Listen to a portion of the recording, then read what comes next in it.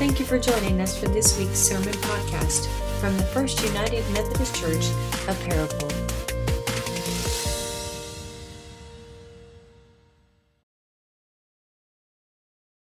If you would, join me in a spirit and attitude of prayer. Yes, God, we gather today with thanksgiving on our hearts. We are reminded that Thanksgiving is not just a national holiday, but it is a way of life for us as Christians, that you have wired us to practice gratitude. And so we come each Sunday with thanksgiving in our hearts, giving thanks for all you have done to care for us and love us, for all you have done to shape our church and to shape our community. We pray in this holy season that we would set our minds on you and on the blessings that come from above, and that we'd be reminded to live lives marked by gratitude, knowing each day that you care for and guide us. Today we give thanks for the opportunity to be called forth to this place, to share in this hour of worship, to share in song and fellowship, to make our gifts and our tithes, and to now gather around the sacred words of Scripture. May you speak through all of these elements of worship to shape us and reshape us according to your will. These things in Christ's name we pray, and let us say together, Amen. Amen.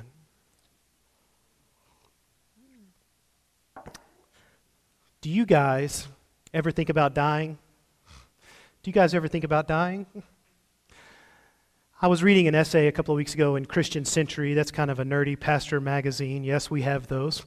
And I was reading that essay a couple of weeks ago, and I was surprised as I was flipping through that there was this essay drawing attention to the recent Barbie movie because of its deep theological reflections. What? And I thought, this can't be right, but I made a mental note. Oh, Barbie, theological reflections, maybe I should return to that. And so this week, in the spirit of dedicated sermon preparation and the hard work that I put in, I set aside 2 hours to watch the Barbie movie, all right? And I streamed it on Amazon Prime. We did not watch it when it came to the theater, but I am now fully acquainted with the film. Wow, it is so good. Have you seen it? Just a show of hands, some of you seen it?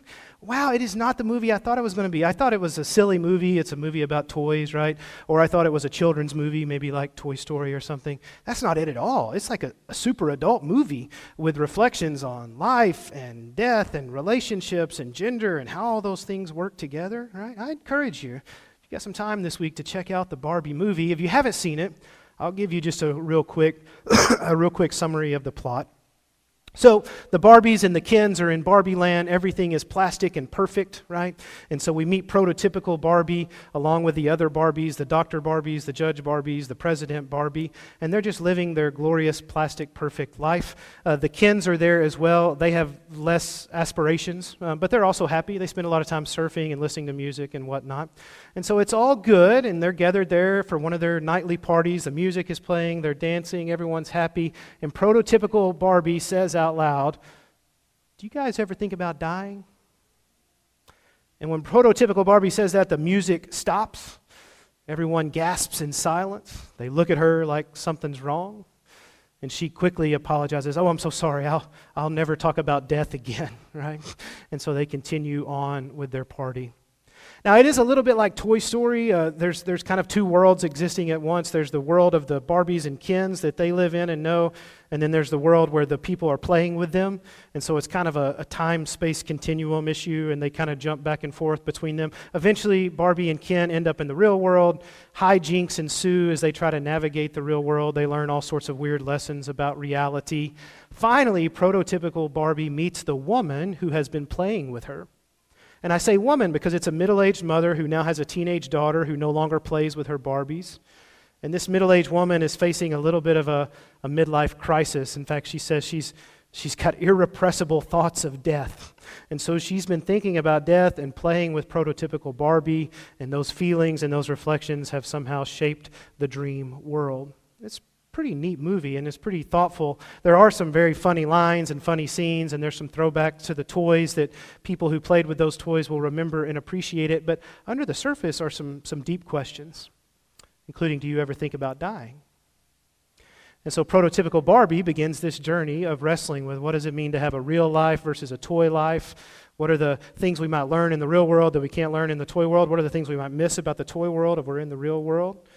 She eventually meets the person who created Barbie, and the person who created Barbie says, you were always supposed to want to know the truth. It's a pretty good line, a pretty heavy theological line. You're always supposed to want to know the truth, implying even when you think about dying. So I wonder, do you guys ever think about dying? We've been reading, this will be the last Sunday, from 1 Thessalonians, and every week I've told you these same things, so I'm going to tell you them again today. This series was meant to be a little bit of a teaching series around the book 1 Thessalonians, not necessarily a real popular book when we think about the letters in the New Testament. What's unique about 1 Thessalonians, again, I've said this every week, but we think it's the oldest of the books that we have in the New Testament.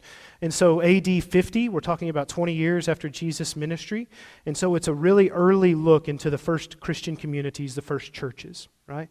What were the very first things that Christians were wrestling with as they learned to follow Jesus?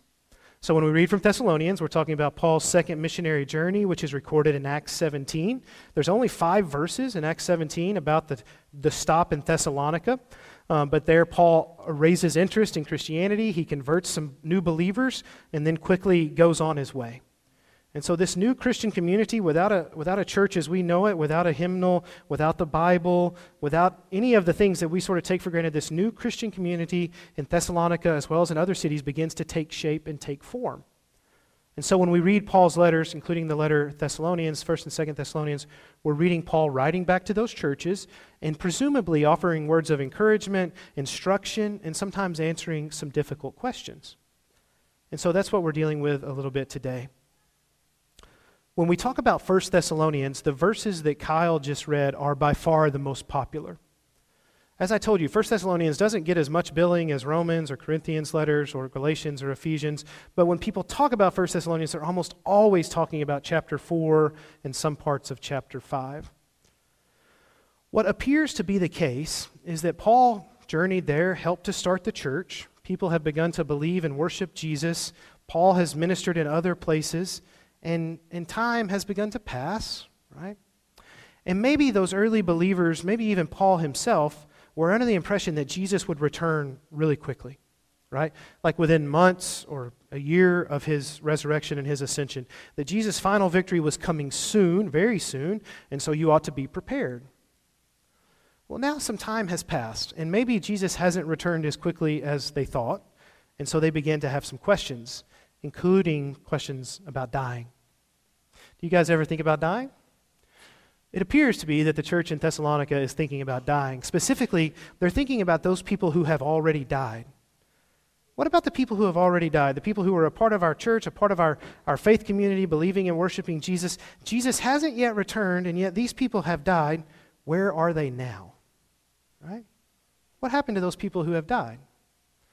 Well, Paul seems to say real clearly that he's writing in this part of the letter in response to this question, right? I don't want you to be uninformed. So I'm going to outline to you what happens to people who die and what we can expect for the future. This is usually a pretty significant interest to people, so I invite you to join Barbie and myself and Paul in wrestling a little bit today and thinking about what happens when we die. So we'll look at it in a couple of sections. The first section is this. Paul says, we don't want you to be uninformed, brothers and sisters, about those who have died. That seems to be the question that he's answering. What happens to those who have died? So that you may not grieve as others who have no hope.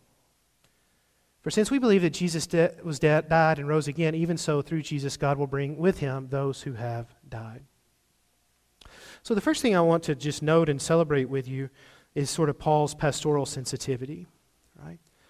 Because it would be easy, and perhaps the church has sometimes done this, it would be easy to jump straight to the teaching and to the preaching and to the mechanics of salvation and the hope for the future. I mean, it would be obvious to kind of go in that direction, but the first thing that Paul says is, we don't want you to be uninformed. It's okay that you're grieving. We just don't want you to grieve without hope. Now, I like that line, right? Because Paul, even in the ancient world, even as driven as Paul was and such an important teacher, he acknowledges that there's grief and loss. And all of us know this to be true, whether we've lost loved ones like grandparents or parents, whether we've had to say goodbye to a spouse, or worse, we've had to say goodbye to a child, or even just friends. We know that when we lose a loved one, there's grief. And so I appreciate that Paul here is acknowledging that grief is real, right? Just because you're a person of faith, just because you have hope in Jesus Christ and the resurrection, doesn't mean that you don't also have grief when you lose someone you love. Being in the pastoral position, I often get to talk with people about their grief. In fact, there's kind of a pattern to it for me. I mean, I do the funeral planning meeting pretty often, and so families come in, and we talk about the mechanics of the funeral, the service, where's it going to be, who's going to speak, what songs, what scriptures, how do we need to plan for a meal or for the burial, all those things. And then we shift gears and we talk about how are you doing? And I often tell them that I understand those first few days are really chaotic because you've been shocked with the grief and with the loss, and then you've been launched into the dealing with the consequences of that loss, and that involves some legal issues, it involves funeral planning, lots of questions you have to answer really quickly that maybe you weren't prepared to deal with. And so those first few days when someone loses a loved one, they can be on a little bit of a roller coaster. I usually give them a copy of this book. Denise keeps copies in the office. When someone loses a loved one, we offer them this book by Granger Westberg, Good Grief. It's not a long book. It's a short book, and it's been around for like 50 years. It's not a new, insightful book. It's just a classic sort of teaching about the stages of grief.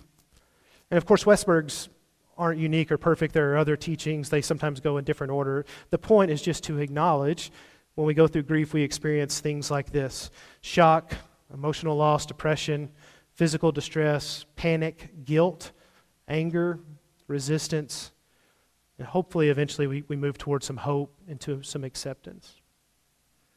And so I would just offer that word to you all this morning as well, right?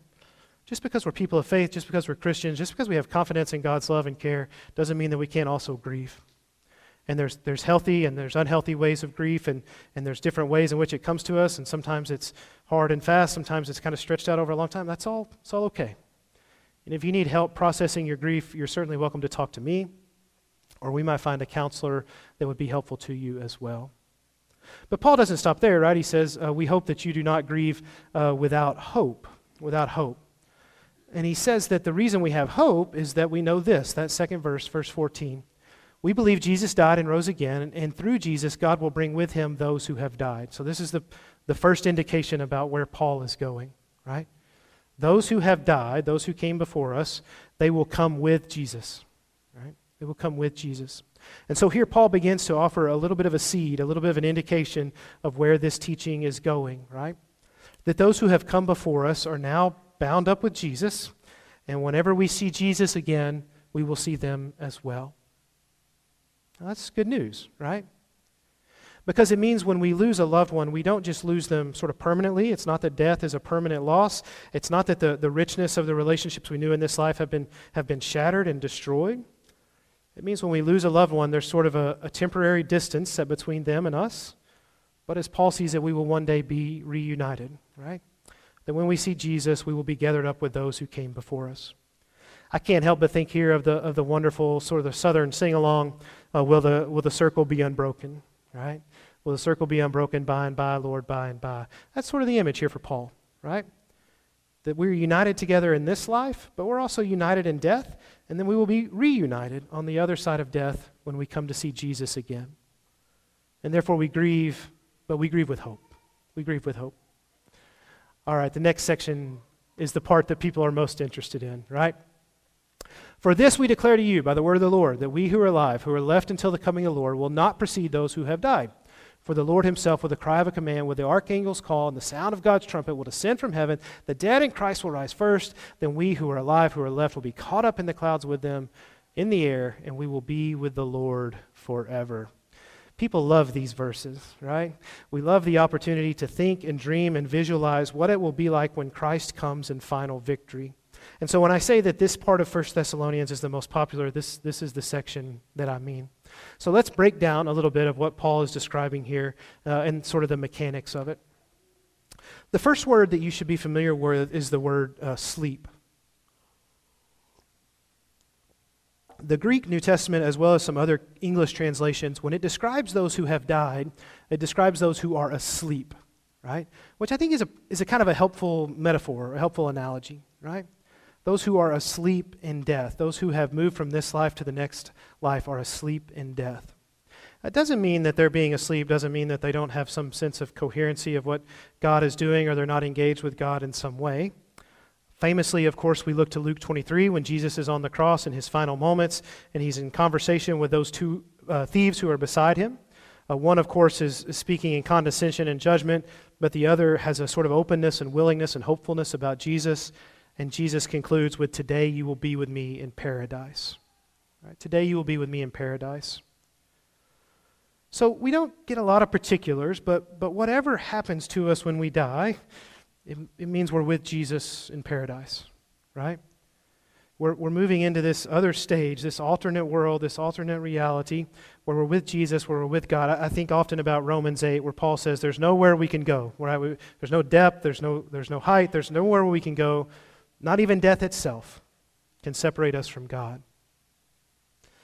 So Paul describes those who have died as being asleep in death. Jesus says, "Today you will be with me in paradise." There's some space after we die for those who have died in Christ. Then verse 16, you should know this word.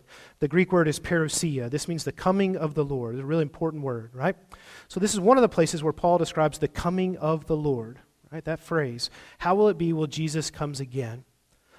Paul, of course, offers these wonderful visuals, right? There will be the archangel's call. There will be a sound of a trumpet. There will be clouds in the sky. I mean, you don't have to think hard to visualize the image that Paul has in mind. For some reason, when we read these verses, we sometimes sort of get caught up in this as if though this is something that's new or unique or different or strange or radical. But I would remind you that the scene that Paul describes here is not so different from other scenes in the Bible, right?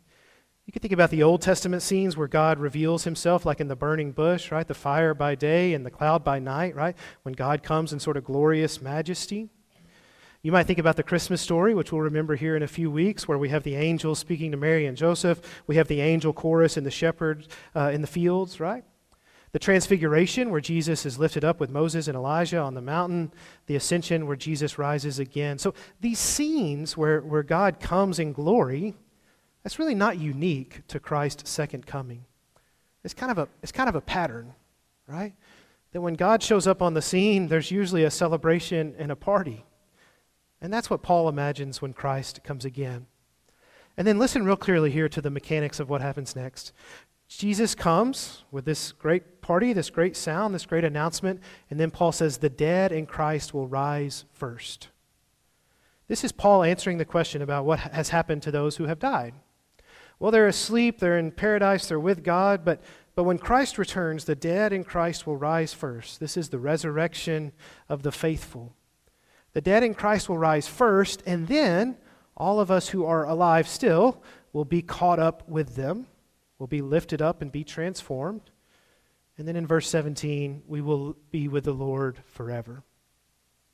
Now, I think the end of verse 17 is sort of the most important part. And so I might invite you to circle that or highlight that or put a star by that, right? All of these steps are leading to Paul's conclusion. Christ will come again in glory, the dead will be raised, and we will all be with the Lord forever. Now, I rather like this sort of summary that Paul offers us here in 1 Thessalonians. It's not particularly long or complicated. It's kind of a three-step process. You can compare it to other texts, like in 1 Corinthians 15. You can compare it, of course, to the book of Revelation, right? In fact, if you try to map out all of those different descriptions of the coming of the Lord on a big whiteboard or on a piece of paper, you will get lots of variations of this theme. And those variations have sometimes caused people great anxiety, right? What does it mean? Is there a rapture? Is there a premillennialism? Is there a postmillennialism? Is there judgment and dread? Honestly, Paul doesn't entertain most of those questions. He simplifies it in a sort of nice way, right? Christ will return, the dead will be raised, the living will be transformed, and we will be with the Lord forever. As I was preparing this week, I returned to a book called Surprised by Hope by N.T. Wright. If you don't know N.T. Wright, you really should write down his name. I mean, he is probably the most respected contemporary biblical scholar. He's Anglican. He was a bishop for a while, but most of his career he's been a professor. I mean, he's just written in great detail about these New Testament themes, particularly the resurrection of the dead and our future hope. And so he sort of summarizes it here, right? The ultimate destination is not just going to heaven when you die. That's not the language Paul uses at all. The ultimate destination is being transformed in the resurrection into the glorious likeness of Jesus Christ. Right? But this is what Paul imagines. Whether you've already died or you're still alive, you're going to be lifted up and transformed. That Jesus Christ was the first fruits of this new creation, that we will all one day be united with Jesus in this permanent final victory that is the resurrection. I'll confess to you that most Methodists have not usually gotten super anxious about those details. You may have worshiped at a church or been a part of a church tradition where there is a lot of fascination and interest with these themes, but that typically hasn't been our way of approaching it. We haven't gotten caught up real detailed about millennialism, post-pre, whatever the case may be. We tend to focus on this good news, right? That one day, whether you die before Christ comes or Christ comes while you're still alive, one day we will be lifted up and transformed in the likeness of Christ, and we will be with God forever.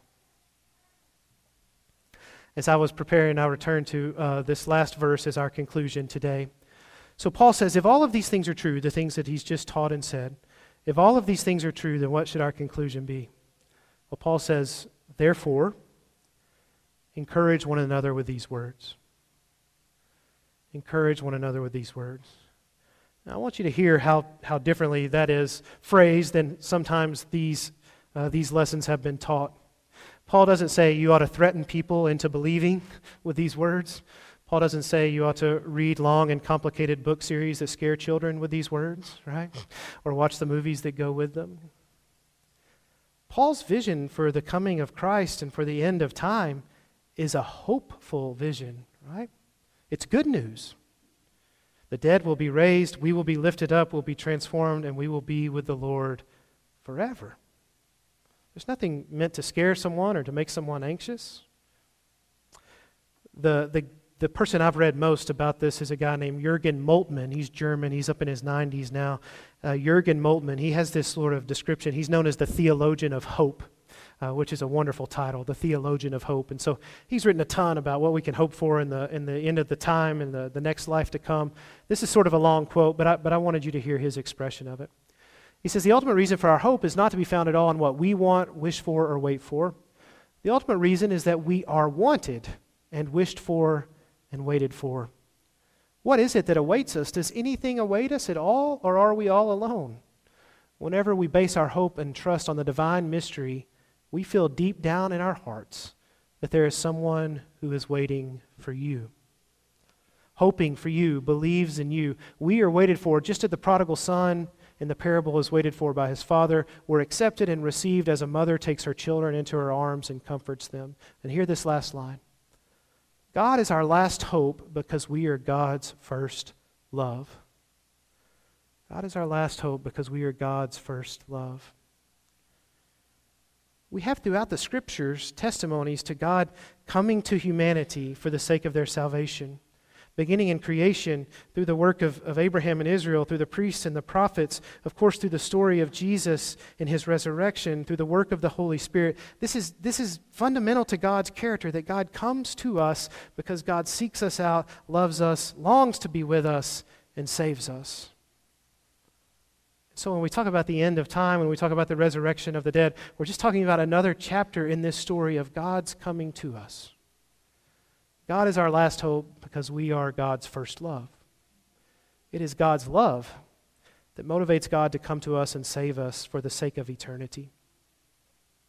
Now, in the Barbie movie, we'll return there as we close today, as she goes through these trials and tribulations, learning what humanity has to deal with, trying to decide if she wants to be human or wants to remain a toy, she comes to this quote. She says, all of life is change, and that is terrifying. So all of life is change, and that is terrifying. Now, on the one hand, we're sort of sympathetic to that realization, right? All of life is change, from your birth to your growing up, to your growing into adulthood, to building relationships, to aging, eventually to death. All of life is change. And Barbie says, that's terrifying. We might say that Barbie is half right. All of life is change. We're constantly being transformed throughout our life, changing throughout our life. Even in our dying, we are being transformed. And finally, in our resurrection with Jesus Christ, we are being transformed. All of life is change. But it's not terrifying. Because the change in our life is marked by this hope that God loves us and longs to be with us in this life, in our death, and in the life to come. In the name of the Father, Son, and the Holy Spirit. Amen. Let us pray. Holy God, we give thanks for the testimony of Scripture. and for the reminders of hope that our lives are shaped by a faith and a confidence that goes far beyond this world. Today, God, and throughout this series, we have given thanks for those who came before us, those who have died in Christ.